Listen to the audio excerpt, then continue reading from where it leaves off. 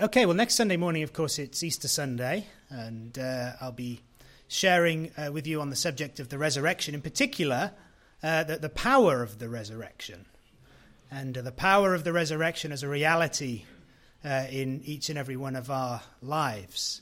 And did you know the Bible says that the same Spirit that raised Jesus Christ from the dead dwells in the heart of every believer? It's quite a remarkable truth. Quite a mind-blowing truth, and we'll be talking about that next Sunday morning.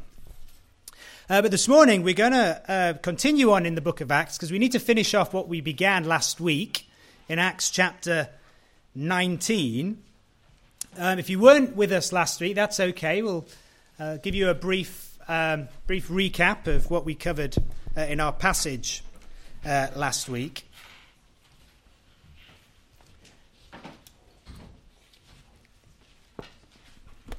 But, it's interesting to look through the pages of Scripture, the Old Testament and the New Testament, and even throughout the history of the church of the last 2,000 years.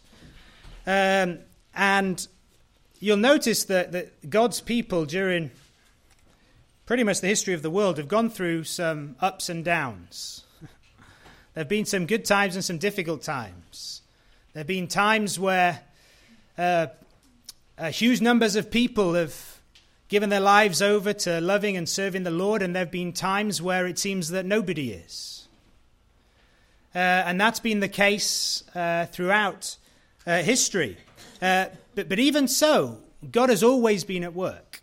Since God created the heavens and the earth, God has always been at work in this world. But there's no doubt in the fact that as you look through the pages of Scripture and you look through church history, there are particular times in which God has worked in an extraordinary way in a particular place, in accordance with his will and purpose. And we often refer to those times as times of revival, when God just does a tremendous work and many people get saved in a sort of a geographical location, all around the same time. And last week we talked a little bit about the Welsh revival back in 1904. But we see something of a revival, as it were, taking place in the city of Ephesus in Acts chapter 19. Ephesus, you may recall, was a city located on the southwest coast of the Roman province of Asia Minor, which is modern-day Turkey. It's still there as a city. You can go visit it with all its ruins today. And Ephesus was a major city in the Roman Empire in those days. It was the political capital of the region of Asia Minor, and it was really most famous for being a religious center in the Roman Empire. It was a center of the worship of the emperor. There were temples dedicated to the worship of the Roman emperor in Ephesus, but most famously, there was the temple of Diana, the goddess of fertility in Greek mythology. The temple was so big and so huge, so magnificent in Ephesus, the temple was one of the 7 wonders of the ancient world. And so Ephesus was really a center of pagan worship. It was full of immorality, Diana being the goddess of fertility. There was a lot of sexual immorality involved in the worship of Diana. It was a city full of superstition, full of occultic activity. Magic spells and the like were famously circulated from Ephesus around the Roman Empire. And those spells that were written on pieces of paper were widely known as the Ephesian letters.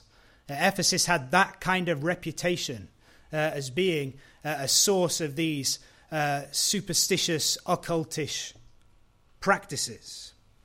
And so Ephesus was a city that we might consider, from a Christian perspective, as hard ground to evangelize.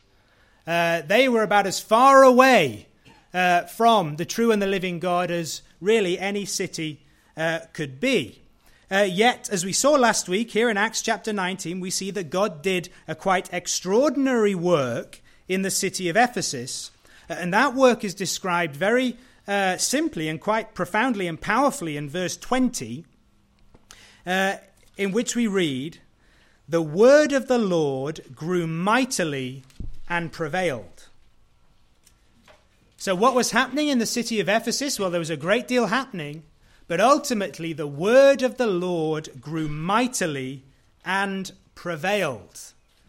Now, what does that mean exactly? Well, very simply, it means that the work of the Lord that was taking place in the city of Ephesus was centered around the word of the Lord. Many people were encountering God through his word, the proclamation of his word there in the city of Ephesus. And as the word of the Lord was being proclaimed, people were coming to saving faith in Jesus Christ. People were growing in their spiritual understanding and in their knowledge of God. They were being transformed by the renewing of their mind. They were beginning to live lives that were honoring to God. They were growing stronger against temptation. They were impacting the people around them with the truth of the gospel. The word of the Lord truly grew mightily and prevailed in the city of Ephesus. And so as we began looking at this passage, Acts chapter 19, verses 8 through 20, last week, we said that there were two things that we see in this passage that happen through which the power of the word of God was unleashed, as it were, in the city of Ephesus. True things that resulted in the word of God prevailing there in that city. The first thing that we see is that the people of God proclaimed the word of God. That's where it all began. That's where it all begins. It begins with the people of God proclaiming the word of God.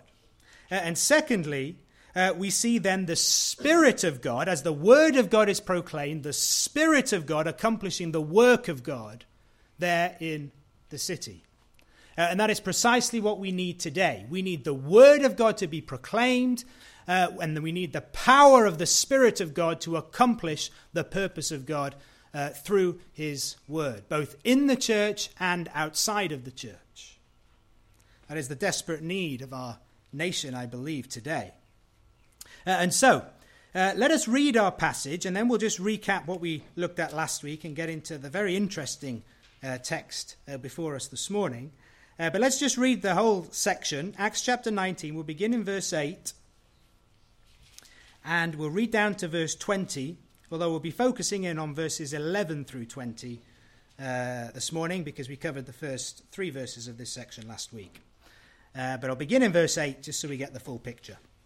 So Acts chapter 19, beginning in verse 8. "And he," that is the Apostle Paul, "went into the synagogue and spoke boldly for 3 months, reasoning and persuading concerning the things of the kingdom of God. But when some were hardened and did not believe, but spoke evil of the way before the multitude, he departed from them and withdrew the disciples, reasoning daily in the school of Tyrannus. And this continued for 2 years, so that all who dwelt in Asia heard the word of the Lord Jesus, both Jews and Greeks. Now, God worked unusual miracles by the hands of Paul, so that even handkerchiefs or aprons were brought from his body to the sick, and the diseases left them, and the evil spirits went out of them. Then some of the itinerant Jewish exorcists took it upon themselves to call the name of the Lord Jesus over all who had evil spirits, saying, 'We exorcise you by the Jesus whom Paul preaches.' Also there were 7 sons of Sceva, a Jewish chief priest, who did so. And the evil spirit answered and said, 'Jesus I know, and Paul I know, but who are you?' And then the man in whom the evil spirit was leaped on them, overpowered them, and prevailed against them, so that they fled out of that house naked and wounded. This became known both to all Jews and Greeks dwelling in Ephesus, and fear fell on them all, and the name of the Lord Jesus was magnified. And many who had believed came confessing and telling their deeds. And also many of those who had practiced magic brought their books and burned them in the sight of all. And they counted up the value of them, and it totaled 50,000 pieces of silver. So the word of the Lord grew mightily and prevailed. Father, we thank you for your word this morning. Lord, we ask by your Spirit that you would open our hearts, that you would open our eyes, our spiritual eyes, to see what your word has to say to us, to see clearly. Grant us that spiritual understanding that we need, Lord, in order to grow in the knowledge of you, in order to grow in likeness to Christ. And so, Father, we ask your blessing upon this time. Bless our word, bless your word to each and every one of our hearts. Lord, that we may be encouraged and strengthened, that we may be challenged and even corrected. Lord, we pray that you would accomplish the purpose that you have for this time as we give you thanks for your word and ask your blessing upon it in Jesus' name. Amen.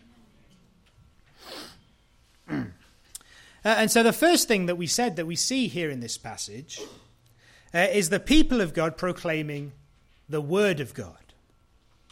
And we noted, particularly through the ministry of the Apostle Paul, that Paul proclaimed the word not only to the unbelievers, but also to the believers. Firstly, he proclaimed the word to the unbelievers in the synagogue, there in verse is 8 and 9. He went into the synagogue and spoke boldly for 3 months, reasoning and persuading concerning the things of the kingdom of God. And there were a couple of things we pointed out last week about Paul's preaching to those who were unsaved. Firstly, we pointed out what Paul preached. He preached the things concerning the kingdom of God. That is, he preached the truths concerning Jesus Christ, who he is and what he has done. He declared to the people in the synagogue that Jesus Christ is the promised Messiah of Israel, promised throughout the Old Testament. That he came into this world and he died on the cross for our sins according to the scriptures. And he was buried and he rose again the third day according to the scriptures. And this Jesus, he is Lord. He is Savior. And we need to confess our sins and put our faith and trust in him. His sacrifice on the cross for our sins in order to be forgiven of our sins and in order to be saved. And so that message, the essential message of the gospel, repent and believe in Jesus, was the central message of the Apostle Paul and the apostles that we see throughout the book of Acts. And of course, that is the same gospel message that we as the church are tasked with proclaiming to the world today. And so firstly, what did Paul preach to the unsaved? Well, he preached the gospel, everything concerning Jesus. Secondly, we noticed how he preached. And that is according to verse 8, he preached boldly. He preached boldly. Now, that literally would translate, he continued preaching boldly. It was continual boldness throughout the whole time that he was there preaching in the synagogue. Now, to be bold means to be free, to be open, to be confident, to speak out the truth of the gospel, to speak out the word of God before the world. And this boldness was a hallmark of Paul's preaching. It was a hallmark of the apostles' preaching throughout the book of Acts, even in the face of great opposition, great persecution, great hostility. The apostles never compromised the message. They never watered down the truth. They preached the truth with boldness. But we also noted last week that this boldness didn't come from within themselves. This boldness, it came from God. It's not the kind of thing where, some people have it and some people don't. They were the apostles. It was all right for them, but me, I'm just poor old me. I don't have any boldness. Well, they didn't have any boldness in of themselves either. The apostles knew a couple of things. They knew that they lacked boldness. They knew that they needed boldness, and they knew that that boldness came from God. And so what did they do? We saw in the book of Acts, we see in Paul's letters, what did they do? Well, they prayed for boldness. They asked the Lord to grant them the boldness they needed in order to preach the gospel freely, openly, confidently before men. And so an important lesson there for all of us. We need to know, first of all, that we lack boldness. For some of us, that's not hard to realize that. But we need to understand that we lack boldness and we need boldness. And that boldness comes from God. And so what do we need to do? Well, just like the apostles did, just like Paul did, we need to pray for boldness. Acts 4:29, a wonderful prayer. Lord, look on the threats, the hostility, the opposition that is facing us, and grant to your servants that with all boldness they may speak your word. Great prayer for us to pray. The same Holy Spirit that indwelt the apostles and empowered them to preach the word, even in the face of great opposition, is the same Holy Spirit who dwells in you and I who believe in Jesus and will empower us to do the same as God calls us to do. And so we see this proclamation of the word of God to the unsaved there in Ephesus. But we also see the proclamation of the word of God to those who believed in verse 9, because you notice that after many hardened their hearts and rejected Paul and basically kicked him out of the synagogue, he withdrew the disciples, no doubt speaking of those who had believed, and he reasoned daily there in the school of Tyrannus. And so Paul left the synagogue, found another place to go preach, and he continued on, according to verse 10, for 2 years. He taught the disciples the word of the Lord for 2 whole years. Now that tells us something. It tells us 2 things. It tells us, number 1, Paul as an apostle was absolutely committed to the teaching and the preaching of the word of God. Absolutely. It tells us a second thing, that the people who believed were absolutely committed to hearing the word of God, to learning the word of God, to growing in the grace and in the knowledge of God, and then to put it into practice and living it out in their lives. Because these people in Ephesus became so effective in ministry that according to the end of verse 10, all who dwelt in Asia heard the word of the Lord Jesus, both Jews and Greeks. And Paul never left Ephesus. And so what happened there was Paul preached the word to the believers. The believers received the word and were encouraged and were built up and were strengthened. And they went out and lived their daily lives wherever they were, in work, in school, or whatever it was, all over the surrounding region, taking with them the word of the Lord that they had received from the Lord through the teaching ministry of the Apostle Paul.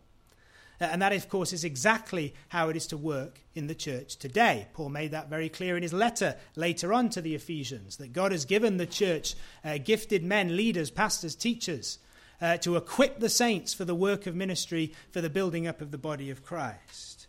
And so that is for a word for all of us today as we come every Sunday and we hear the word and we receive the word and we're blessed and we're encouraged and we're built up. It doesn't end there.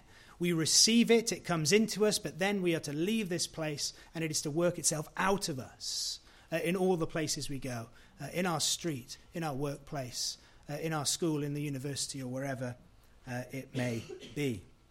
And so that brings us then to verse 11. And verse 11 says, God worked unusual miracles by the hands of Paul, so that even handkerchiefs or aprons were brought from his body to the sick, and the diseases left them, and the evil spirits went out of them. Luke just slips that in. And you read that and you think, what? Sounds a bit strange. It's probably an understatement. Now, before we get into that, let me just provide some context here. And the context really is verses 8 through 10. Paul went to Ephesus for one reason and one reason only. He went to proclaim to the people of Ephesus the word of God. That's why he went. He came to preach the gospel to the unsaved so that they might hear the gospel, believe the truth of the gospel, believe in Jesus and be saved. And then to teach the word to those who were saved so that they might learn and they might grow in the knowledge of God and in the service of God. And that was the very heart and purpose of the ministry of the Apostle Paul. Why? Well, firstly, it's because that was the ministry God called him to. In Acts chapter 9, verse 15, speaking to Ananias of Paul, he said, Paul is a chosen vessel of mine to bear my name before Gentiles, kings, and the children of Israel. Paul was essentially called by God to go out and proclaim the truth about Jesus, to proclaim the gospel, to proclaim the word of God. That is what God had called Paul to do, and that is precisely what Paul did. Romans chapter 1, verse 1, Paul acknowledged this calling. Right at the beginning of the letter to the Romans, he said, introduced himself as Paul, a bondservant of Jesus Christ, called to be an apostle, separated to the gospel of God. In other words, he said, my whole life is given over to the proclamation of the gospel. That is my single purpose in life. That is the one thing that I have been called to, and that is the one thing I am committed to do, proclaiming the truth of the gospel of Jesus Christ. So in Ephesians chapter 6, this is what Paul asked for prayer for. In Ephesians 6, 19 through 20, he said, pray for me, to the Ephesians, that utterance may be given to me, that I might open my mouth boldly to make known the mystery of the gospel, for which I am an ambassador in chains, and that in it I may speak boldly as I ought to speak. You see, if Paul had one request of the Ephesians, one prayer request as it were, it was that the Lord would grant him the boldness he needed to do what God had called him to do, and that was to preach the gospel. And so, that's exactly what he did when he came to Ephesus. It's exactly what he did when he went to any and every city. And so what follows in verses 11 and 12 must be understood in that context. The context of the priority and really the singularity of the importance of the proclamation of the word of God. And the reason I just sort of sketch that context for you is because verses like these in verses 11 and 12 are often taken well out of context and are used at best to give people sort of false expectations and at worst to preach total heresy. And so what we want to do as we look at these things is we want to look at Scripture and see if we can look to Scripture to help us guide us through what was actually happening here, and then how that sort of relates to the church and the work of God in the world today. And so, Lord, help us to do that this morning. And so we said that the word of God grew mightily and prevailed in the city of Ephesus, and there were two sort of aspects to that. There was the proclamation of the word of God, and then there was the work of the Spirit of God in the city. And we see the work of the Spirit of God in Ephesus in two ways in verses 11 through 19. We see the work of the Spirit of God through confirmation and through conviction. Two things, confirmation and conviction. Verses 11 through 12, we see the work of the Spirit of God there in the city of Ephesus, and it is a confirming work. So, what on earth is going on in verses 11 and 12? Luke tells us that God worked unusual miracles by the hands of Paul, so that even handkerchiefs or aprons were brought from his body to the sick, and the diseases left them, and the evil spirits went out of them.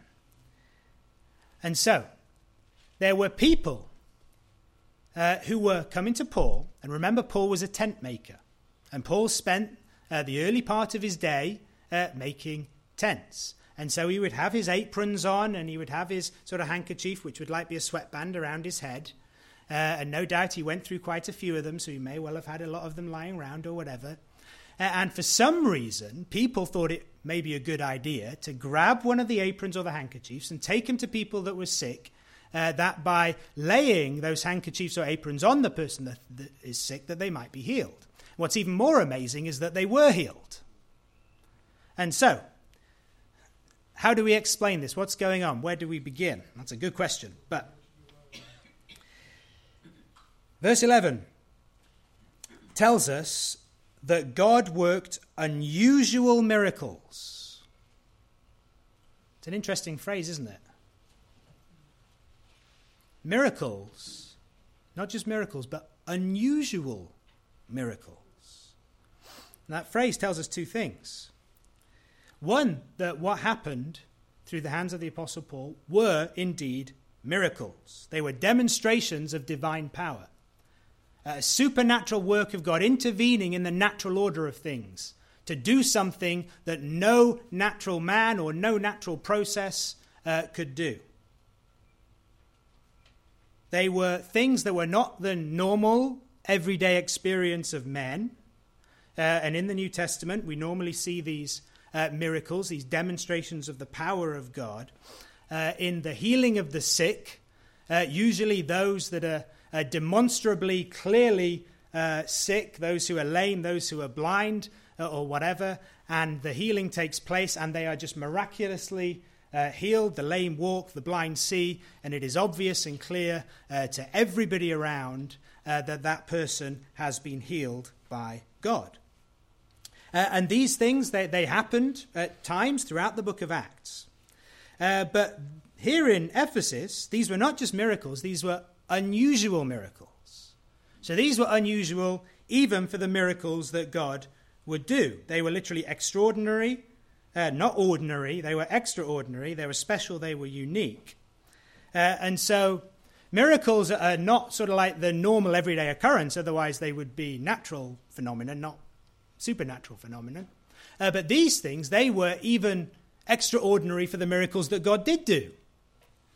And so, what was so unusual about these particular miracles?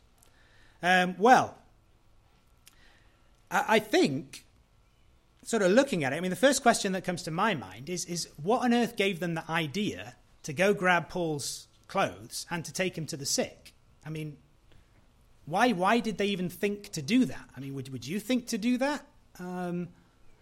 And I think the answer in the wider context that's given a little bit later is the superstitious practices that existed in the city of Ephesus.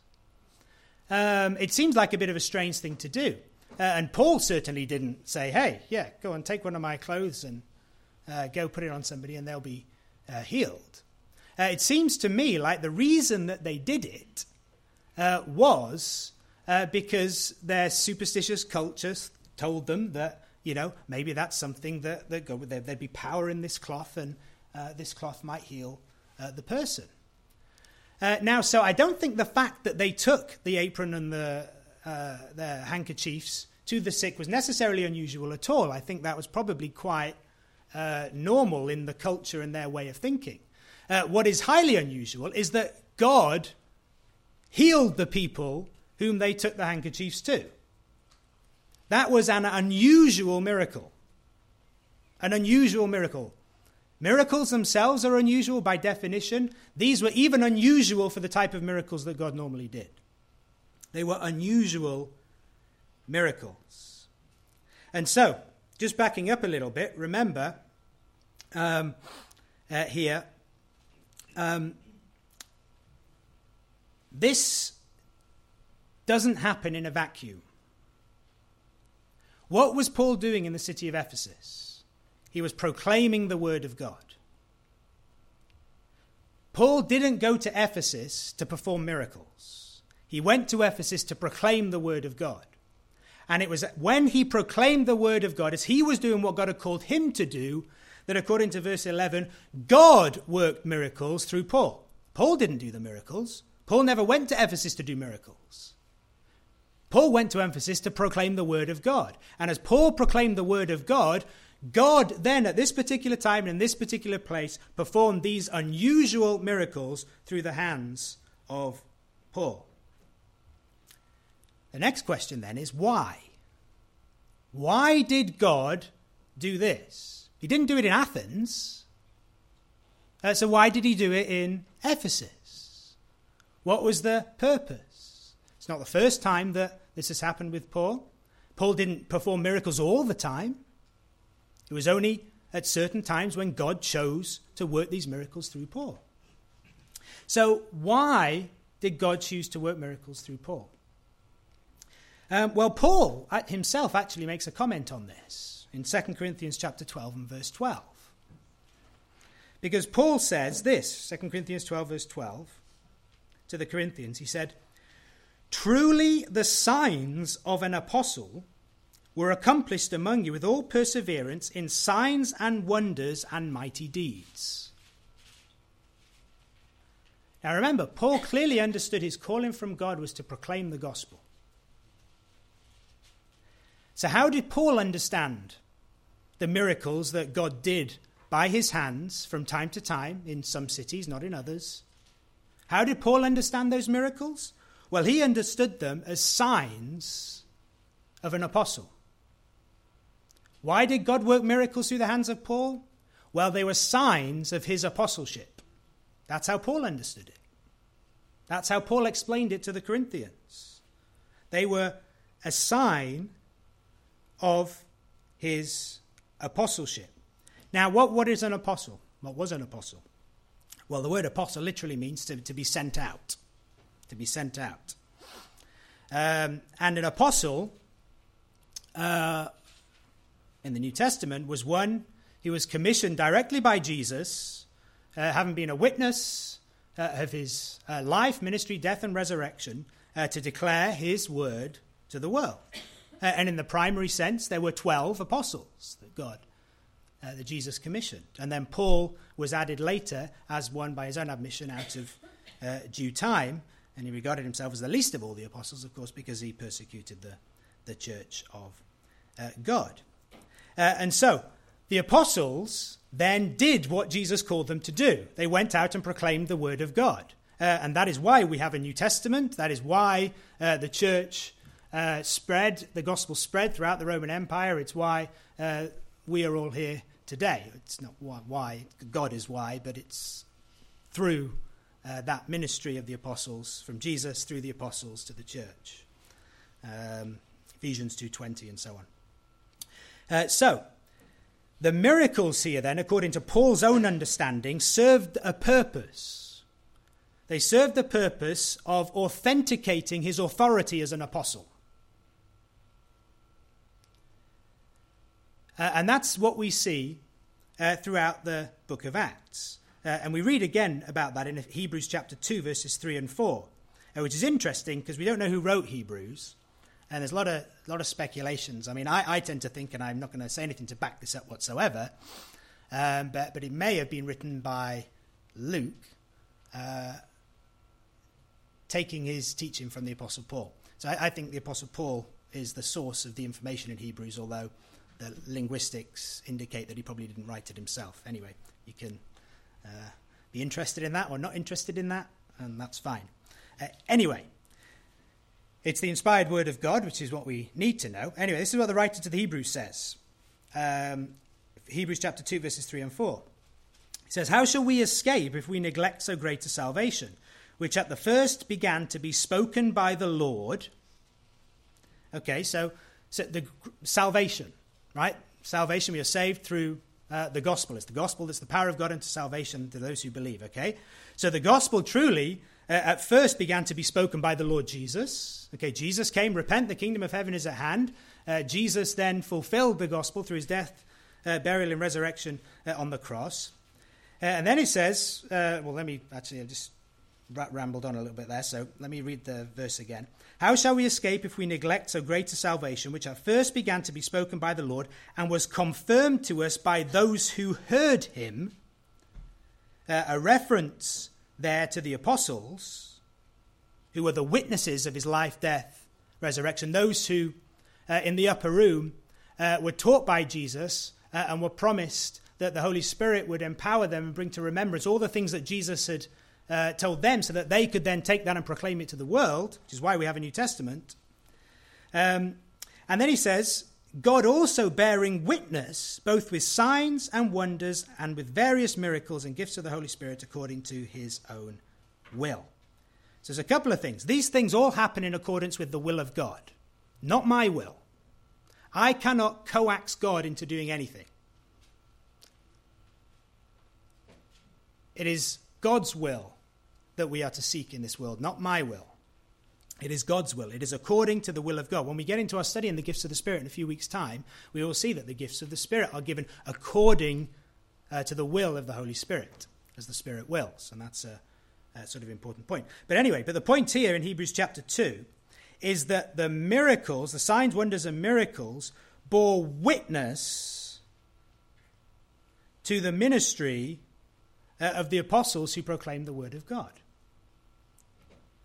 And so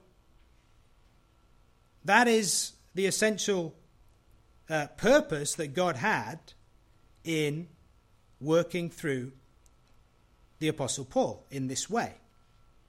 God used these miracles as a means of authenticating the ministry of the Apostle Paul, declaring unequivocally before the people that the message that Paul preached was absolutely from God, as the Word of God and the Spirit of God came together to do these miraculous things. And so, with that being said, now, this is touching, I know, on a lot of other things, and there'll be many of you that have probably got 101 things running through your minds and a lot of questions and about all of this. And at the moment, I'm just trying to keep things in context, and we're just trying to allow Scripture to interpret Scripture and just see what is actually happening here in this passage. We'll sort of expand it out in a little bit, but notice a couple of summary points here. First of all, this is clearly an undeniable work of God. Luke says very straightforwardly, it was God who worked these miracles through the hands of Paul.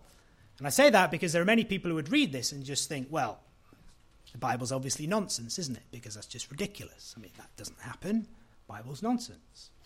And I was always told once, if you can believe the truth of Genesis 1 verse 1, that in the beginning God created the heavens and the earth, you should have no problem believing anything else in the rest of the Bible. So if you can believe the very first verse, you should have no problem believing everything else. Because if God is the God who created the heavens and the earth, then he's certainly a God who can heal the sick and deliver people from demonic oppression. No problem at all. Okay? So this is a real undeniable work of God. Secondly, and I think we've already made this point, but the handkerchief thing was an unusual thing. An unusual thing. It's not normal. And so we shouldn't dismiss this as a work of God because it's completely unusual. But at the same time, Luke writing here is not saying, okay, everyone get your handkerchiefs and take them to the sick and your handkerchiefs will heal the sick. That's not the point here at all. And we actually see that happening in certain circles. And if you ever turned on the TV and Christian TV, you'll often see people with a handkerchief and they'll say, send in your money and I'll send you the handkerchief, and through the handkerchief you'll be healed. Now, I'll go back to the point that I think the reason they actually took the handkerchiefs was not out of faith in God per se, or out of obedience to his word, but out of their own superstitious understanding of things. So this is not a practice for us to follow here. This is not something that, and it's kind of ironic that people do this on TV, because really this idea, I think, originated in occultic practices. What is the crazy thing is that God still actually healed in an unusual way to demonstrate his power. But I don't think this is a practice for us to follow at all today. But that in no way means that God does not work, even miraculously today.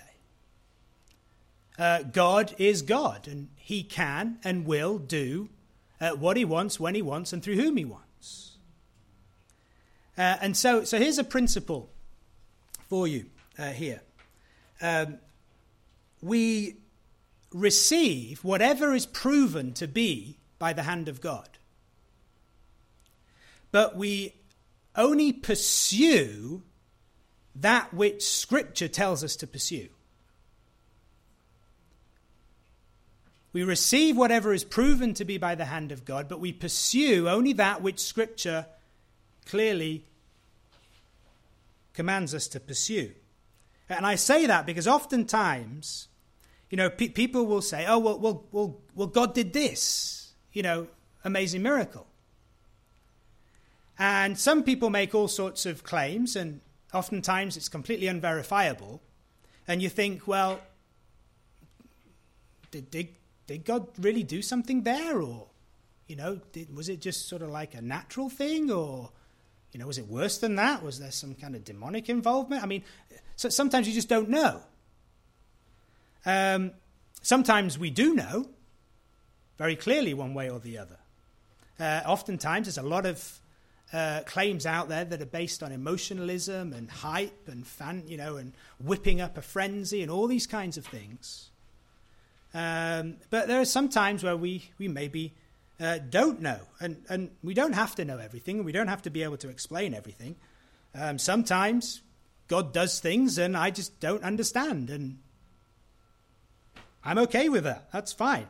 But a couple of pointers here to help us navigate these things, because oftentimes there are a lot of claims of kind of miracles and these kinds of things, sometimes coming out of churches, sometimes claims of revival and those kinds of things. And I don't want to discount a true work of God, but at the same time, we don't want to be led astray by what is not a true work of God. And so we need to be careful and we need to be discerning. And so, three points to help us here discern what is true from what is not.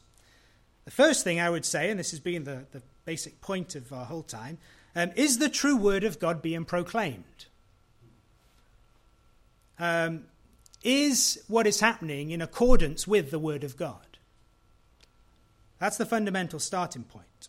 1 John 4 verse 1, "Beloved, do not believe every spirit, but test the spirits whether they are of God, because many false prophets have gone out into the world." So we need to understand that. There are false prophets out there in the world, people who invoke the name of Jesus, people who say they are speaking for Jesus, people who say that they're Christians, and people who make claims of great spiritual happenings and spiritual occurrences. The word of the Lord to us in those occasions is to test the spirits. Don't blindly follow anybody.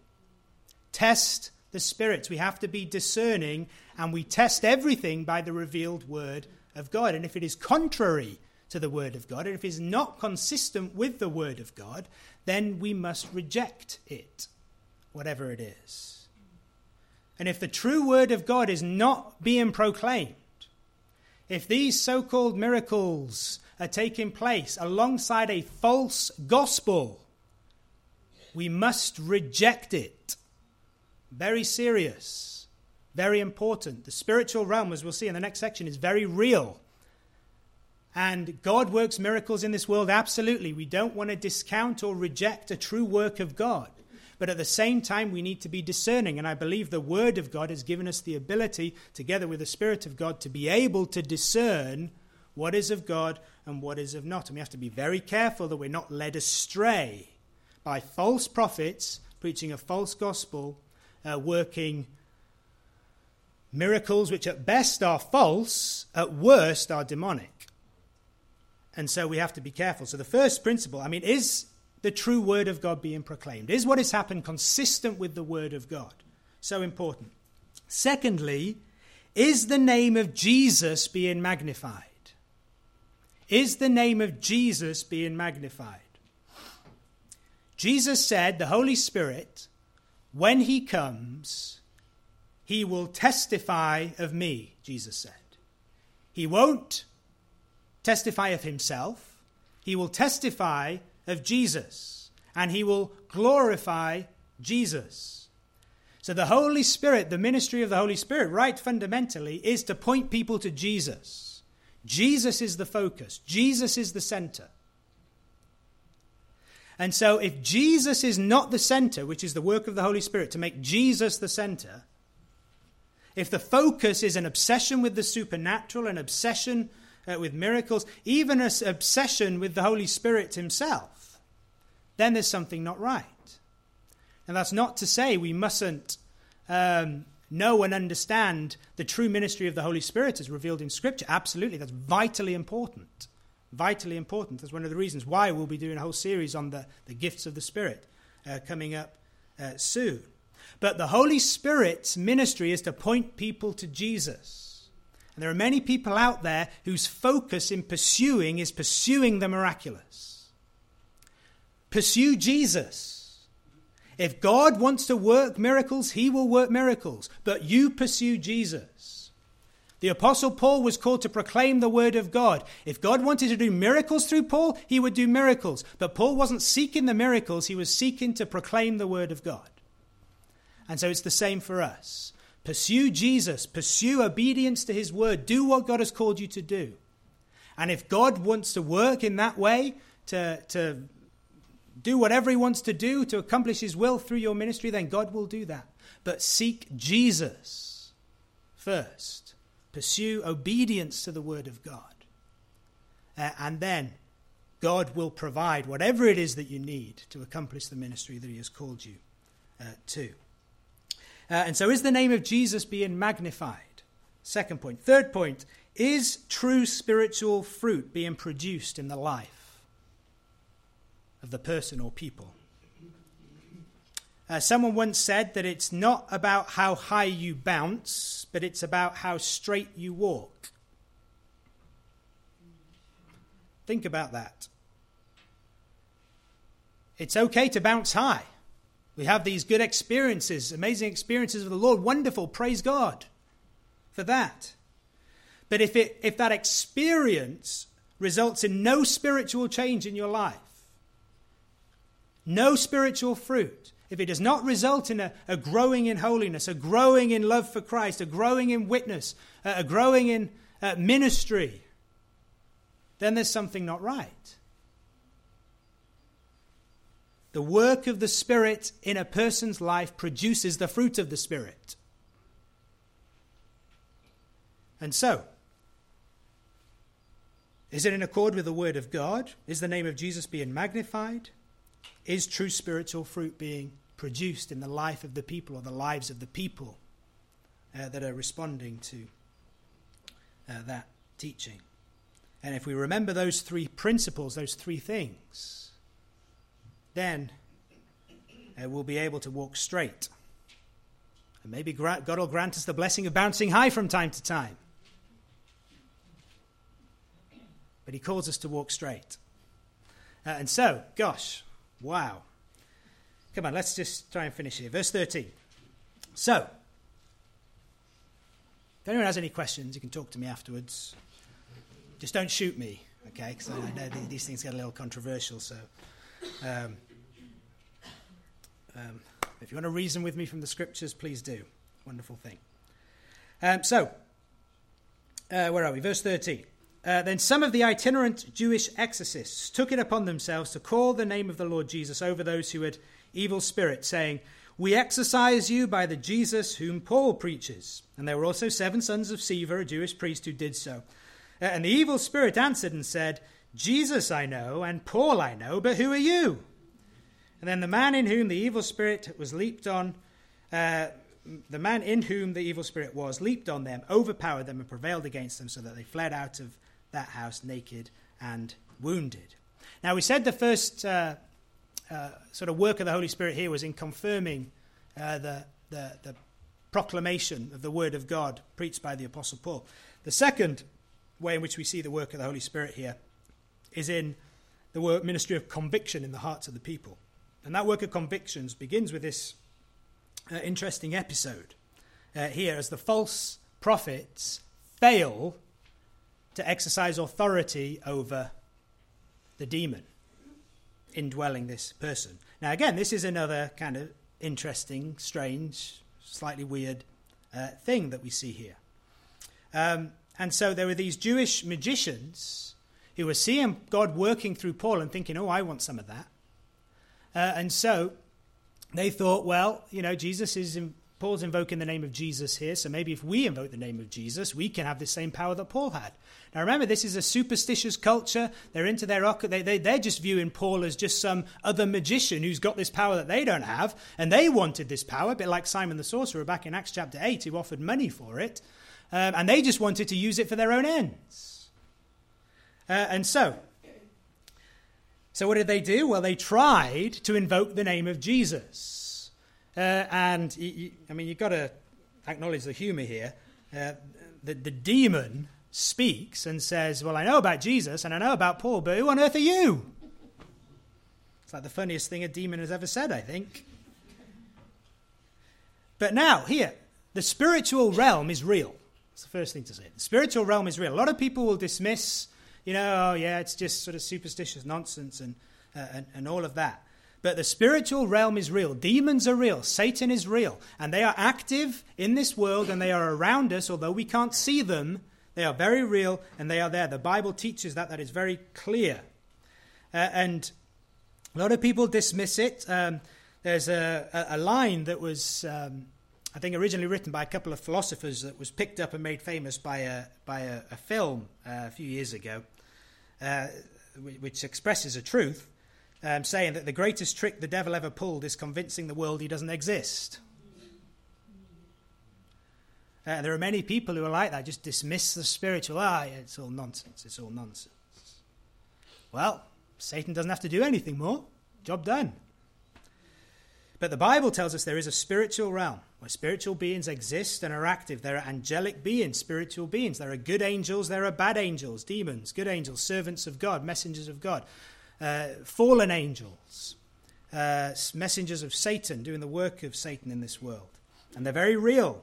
And sometimes a demon can possess a person, completely overwhelm them in the sense of their personality and their will, and exercise control over them. A demon cannot do that to a believer who is indwelt with the Holy Spirit. And I do believe as well that that happens to people who open themselves up to the demonic and things, which is why the scripture is very clear to warn us against sort of seeking those kinds of things. It's very, very, very serious and very important. There is something known as the spiritualist church. Whatever it isn't a church, at least in any biblical sense, and they perform very dangerous practices. And something we should never, ever go near. Ever. Very serious.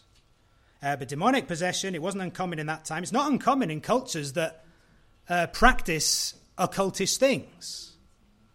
It's not common so much in our culture. You don't see it too often, if at all.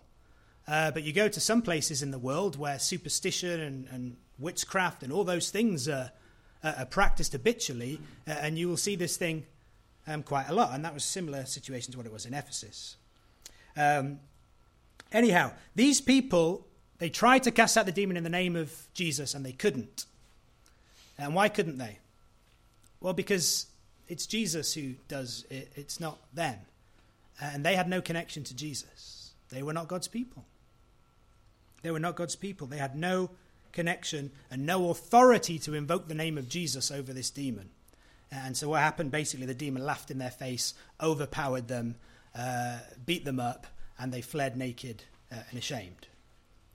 And so, in other words, only Jesus Christ has the power over demons. Only Jesus. And so, they couldn't do it. They failed. So, we must move on and finish, because this then was seen by everybody.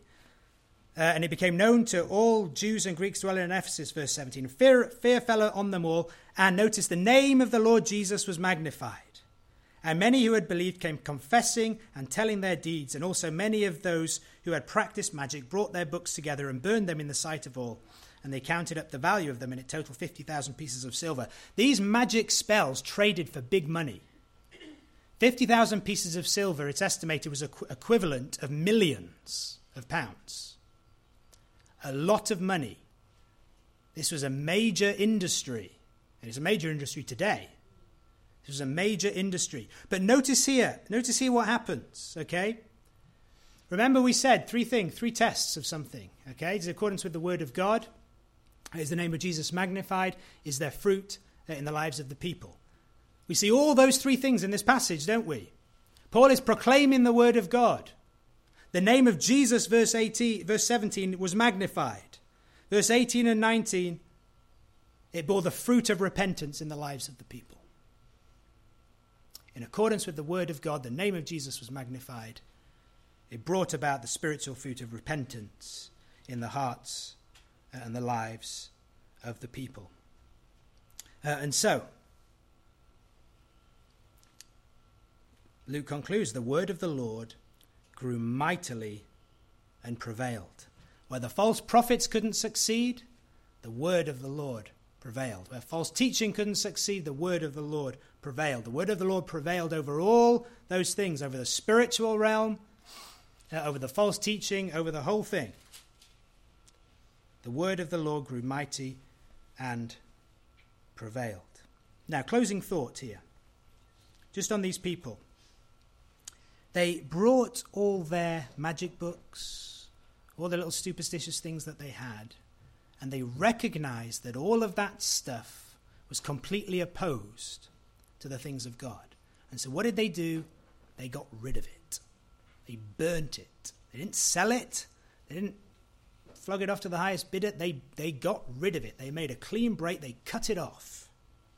They renounced all that stuff for the sake of following Jesus.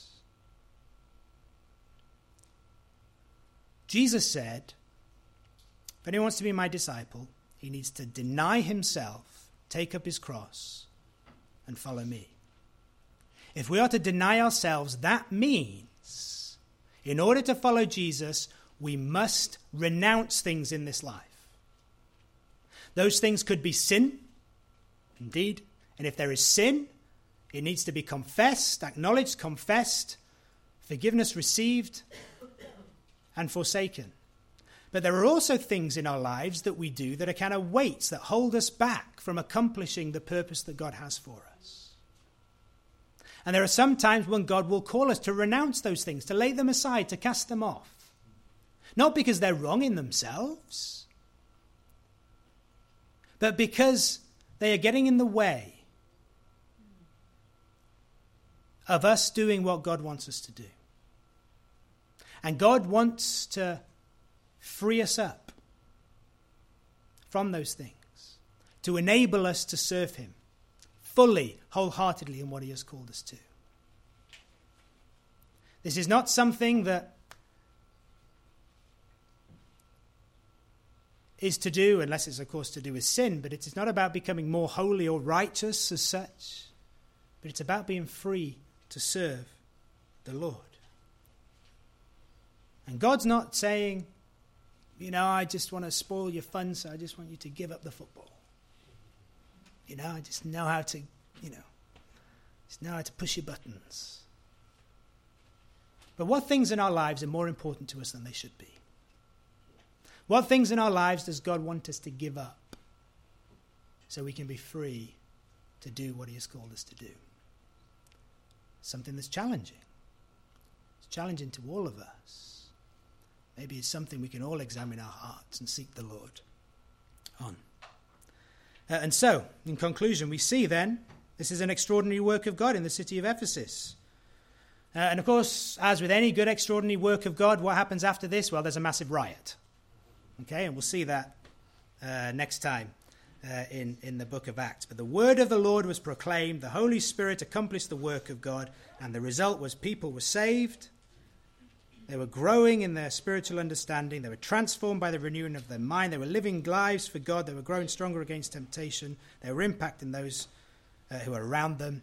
And boy, do we need the word of the Lord to grow mightily and prevail in our city and our nation today. And if that is going to happen, God's people must be proclaiming God's word, and we must be calling upon God in prayer for the Spirit of God to work mightily in our city, in our nation. The word of the God and the Spirit of God together accomplishing the work of God. That is what we need today. So let's pray. Father, we thank you for your word to us. Lord, even though we've covered some things that are maybe quite difficult, Lord, to think about, I just pray, Lord, you would just help us by your Spirit to come to a place of understanding. Lord, help us, Lord, to be renewed in our commitment to your word and to obedience to your word. Lord, grant us the discernment that we need in these days in which many people are tossed to and fro by every wind of doctrine that blows all over the place.